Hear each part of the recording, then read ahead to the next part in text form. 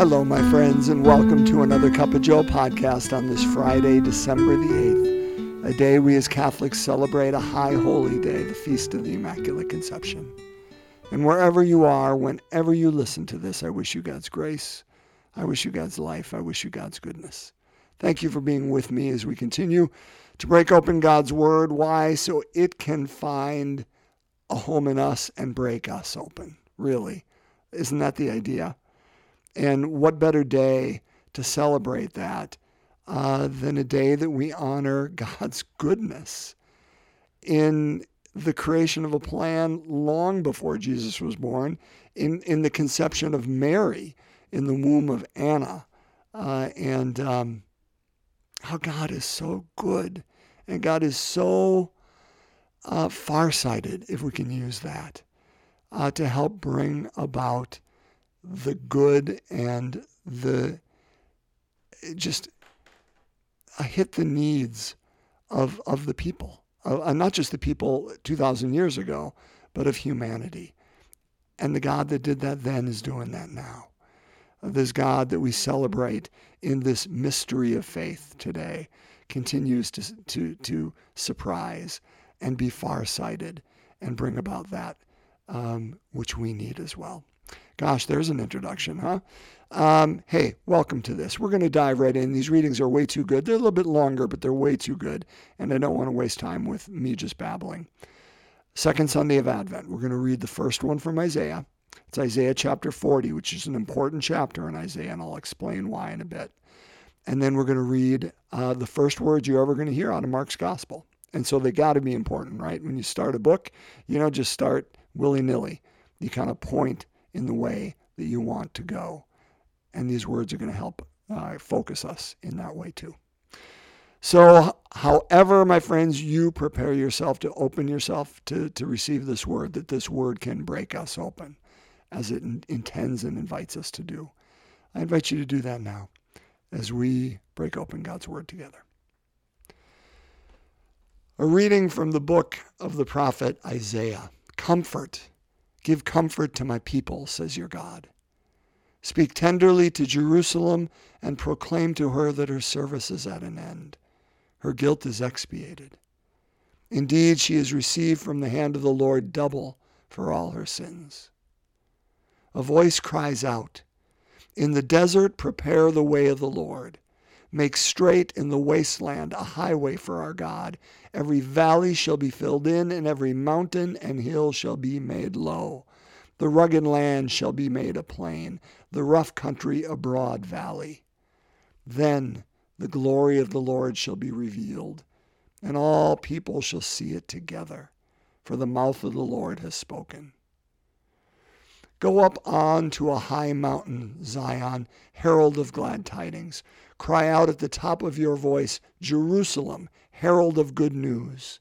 Fear not to cry out, and say to the cities of Judah, here is your God. He comes with power, the Lord God, who rules by his strong arm. Here is his reward with him, his recompense before him. Like a shepherd, he feeds his flock. In his arms he gathers the lambs, carrying them in his bosom, and leading the ewes with care. The word of the Lord. Thanks be to God. As always, brothers and sisters, with what we just heard, with what we're about to hear, if there is an idea, a word, a phrase, if there is some image that comes to mind, gosh, turn this off and just let God work with you in that word, that image, that idea, that phrase. However the Holy Spirit's going to speak to you, go with that, okay? A reading from the Holy Gospel according to Mark. As it is written in Isaiah the prophet, Behold, I am sending my messenger ahead of you. He will prepare your way. A voice of one crying out in the desert, prepare the way of the Lord, make straight his paths. John the Baptist appeared in the desert, proclaiming a baptism of repentance for the forgiveness of sins. People of the whole Judean countryside and all the inhabitants of Jerusalem were going out to him and were being baptized by him in the Jordan River as they acknowledged their sins. John was clothed in camel's hair with a leather belt around his waist. He fed on locusts and wild honey, and this is what he proclaimed. One mightier than I is coming after me. I am not worthy to stoop and loosen the thongs of his sandals. I have baptized you with water. He will baptize you with the Holy Spirit. My friends, the gospel of the Lord. Praise to you, Lord Jesus Christ. So, brothers and sisters, let's start with Isaiah's reading. I mentioned that it's Isaiah chapter 40, and why is that important? The common idea within most scripture scholars today is that Isaiah, the book of Isaiah, which is 66 chapters long, is written by three different authors at three different times. That the first 39 chapters was written probably around the time that the 11 tribes of Israel were being taken off by the Assyrians, say 720-ish, give or take, BC. And Isaiah was writing to Judah, the southern kingdom, and saying, hey, don't be like the northern kingdom that trusted in their own power and let the Assyrians come and take them. We got to be smarter than that. We got to go back to God. God's the only one we can trust in, not our own strength, okay? So that's the first 39 chapters. Beginning at the 40th chapter and going through about the 56th chapter, give or take, is what's called Second Isaiah. And that was written during the Babylonian exile, okay? And then the last 10 chapters, give or take, were written after the Jewish people came back from the Babylonian exile, which was roughly, let's say, 150 years after the first Isaiah would have written. Okay, all right, enough with the history lesson. Why is that important? Because when the Jewish people were in Babylon, let's say 550-ish before Christ, they thought they were done. As a people, remember, they were gathered around the temple.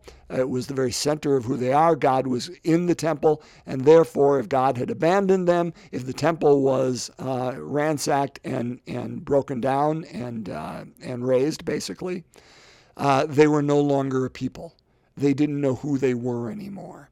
And here comes Isaiah talking to them and says, but you are still God's people. I mean, imagine if you felt the very thing that grounded you, the very thing that helped give you your identity was taken away from you. Think about it in that terms. But then somebody came and said, oh no, my friends. Oh no, that identity was never taken from you. In fact, you are the beloved one. You are, or whatever that identity is, times 2. That's exactly who you are. That's what Isaiah is saying to the Jewish people. Comfort, give comfort to my people who are uncomfortable in Babylon, who believe they are no longer the people of God, who believe that God has deserted them. Comfort, give comfort to my people. Speak tenderly to Jerusalem, not just the city, the people of Israel, who are now in Babylon, and proclaim to her that her service in Babylon is at an end. Her guilt, for which they were guilty, is expiated. They're done, okay? All is okay. Indeed, she received from the hand of the Lord double, meaning I'm going to give you twice as good stuff for all the sins that you gave me earlier. A voice cries out, comma, in the desert, prepare a way of the Lord, meaning what's between Babylon and Jerusalem? A lot of desert. In the desert, prepare the way of the Lord, because we're going back. Make straight a wasteland. Everything's going back. We get a second chance. That God, who we thought had deserted us, is still madly in love with us, doubly so. And God is going to take us back to remind us of that. Okay, so what does that have to do with us? Brothers and sisters, it has everything to do with us, because that's who God is. It isn't just who God was. It's who God is. And I am not pointing a finger at you, and there is no judgment in this. I'd be a hypocrite. Because here's what I know about you, and I don't even have to know you. I know that you are the beloved of God. I know that God is going to I don't even know how to say it, give you double for anything that you have done. That you, brothers and sisters, and me, we are Jerusalem. But I know this. I know that in your life, there are some places that are desert-like and wasteland-like. I know that. Now, I'm going to tell you this. That doesn't define you. Don't let it define you. The Jewish people had many years when they were in Babylon where they questioned themselves, they doubted themselves, they had a lot of regrets. Hey, there's nothing wrong to struggle with those things. Those are human emotions, and those are real.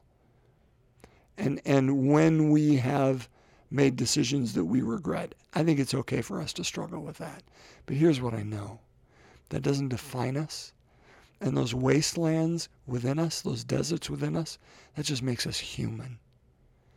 But it is primarily, I won't even say primarily, that's a poor choice of words, but it is to those wastelands, it is to those deserts that our God will come within you and within me. And we may never see them sprout, even though Isaiah in other places says the steppe shall sprout, right? The desert land shall bloom. Those places within us, brothers and sisters, because they are desert now, because they are wasteland now, doesn't mean they will stay that way. What we do need to do, though, is acknowledge them and say that is part of who we are. It is not all of who we are, as I've said. It does not define us.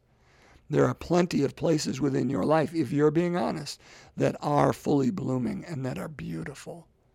But our God chooses to love all of us. And in the wasteland, in the desert, prepare the way. Why? Because that's precisely where God wants to come. Didn't he say, what? The sick don't need a doctor. Or what? Yeah, way to go. The healthy don't need a doctor. The sick do, right? In acknowledging that's part of who we are, we acknowledge to our God to say, that is where I need you. And yes, I do need you. Because those places of our lives that are desert-like, that are wasteland-like, that are empty, that's where our God wants to be born. It's where our God wants to be born individually in you and I. It's where our God wants to be in those empty and desert places in our culture, in our religion, in our family life, whatever it is. Because we have those too. Remember last week we talked about how we need to just lament and we need to cry out to God and say, God, be born in this world. Yes, amen. And we need then to be open and watch and see that our God continues and will be born in our world. And we need to be able to see it and name it and proclaim it, because it happens now too, but it also happens within us. But again, here's the other part of the deal. It doesn't happen quickly. Those deserts and wastelands, I promise you it's where our God wants and desires to be born. And they will begin to see growth. But I know this, mountains don't get broken down. I mean, when Isaiah says every valley shall be filled in and every mountain and hill made low, rugged lands shall be made a plain, I know that doesn't happen overnight. How long did it take the Colorado River to carve out the Grand Canyon? How long did it take glaciers to level hills and build them up? It's a long process, brothers and sisters. It won't happen by December 25th. But to the extent that we continue to bring those places before our God, you better believe it'll happen, because our God says it will. And that's all we need. One other point I want to make, and then I'll finish up. I want to go to the gospel. I want to start out by reading something I was reading this morning from Richard Rohr in one of his meditation books. So I'm just going to read. It's only like 3-4 sentences long. It's a paragraph. And you're going to see where I'm going, and then I want to point out to the gospel here. But this is what Richard says. He says, the church is like John the Baptist. It's like the body of Jesus. The body of Jesus had to die for the coming of the kingdom. John the Baptist had to point beyond himself to the kingdom. The church is not an end in itself. The church is a means. The kingdom is the end. And whenever we make the means into an end, we have created an idol. It is the major sin in the Bible, maybe the only one. Isn't that good? Brothers and sisters, what I liked about it, I mean, I like everything about it, but the church is like John the Baptist, and it's like Jesus. The body of Jesus had to die for the coming of the kingdom. John had to point beyond himself. Maybe that's what Advent invites us to again. A time of new beginnings, right? Our God invites and allows us to start over. He invited and allowed the Jewish people to start over. And he said, go home, I'm still with you. He invites us to start over by allowing, by naming the wastelands and deserts within us and saying, Lord, come into those spaces and help me move beyond them into a place of new life and new growth. And he invites us at this time to move, in a sense, beyond ourselves. And that's what I like about what Rohr is saying here, is he said Jesus had to die for the kingdom to take place. John the Baptist pointed beyond. In both instances, it moves beyond the self. It moves beyond whatever it is that we put at the center of our lives. Because when we put anything other than the kingdom of God, even good things, they become an idol. And our God says, listen, all we have to do, and Rohr even says maybe it's the only sin in the Bible, is the one when we make things into idols that do not belong there. John the Baptist came, said, and this is through Isaiah, behold, my messenger comes ahead of you. Prepare the way of the Lord, make straight his paths. And all John did was point out and basically say, he must increase and I must decrease. One mightier than I is coming, who's I'm not worthy even to loosen the thongs of his sandals. All right? Are we able to step out in such a bold manner to say, listen, it's not about me? And so much of our lives, I think when we're honest with ourselves, is about us, whether it's our ego or our own advancement, or how we look good in whatever situation or whatever it is. And our God's saying, if we're going to be like Jesus, we got to die to that. And if we're going to be like John the Baptist, we have to point outside of ourselves, not to ourselves. And that's how the kingdom of God is born. Because, my gosh, my friends, you and I and their small lives, boy, they're way too small. And we settle for idols way too small for what the kingdom of God is inviting us to be about. John the Baptist, if nothing else, reminds us to point outside of ourselves. The kingdom of God is present, it is at hand, but it is not me, and it is not you. And when we can come to grips with the fact that it is not about me, then we really can proclaim well what it is about, because then we're no longer caught up in this idol worship that is ourselves and our own egos and our own life and our own safety and security or comfort. I've said enough. Lots to chew on there, and I hope that was life-giving as well for you. As always, we're going to take this into prayer, and let's just go back and begin the joyful mysteries all again, just because they're going to so focus on this very thing that we want to be focused on in this season, right?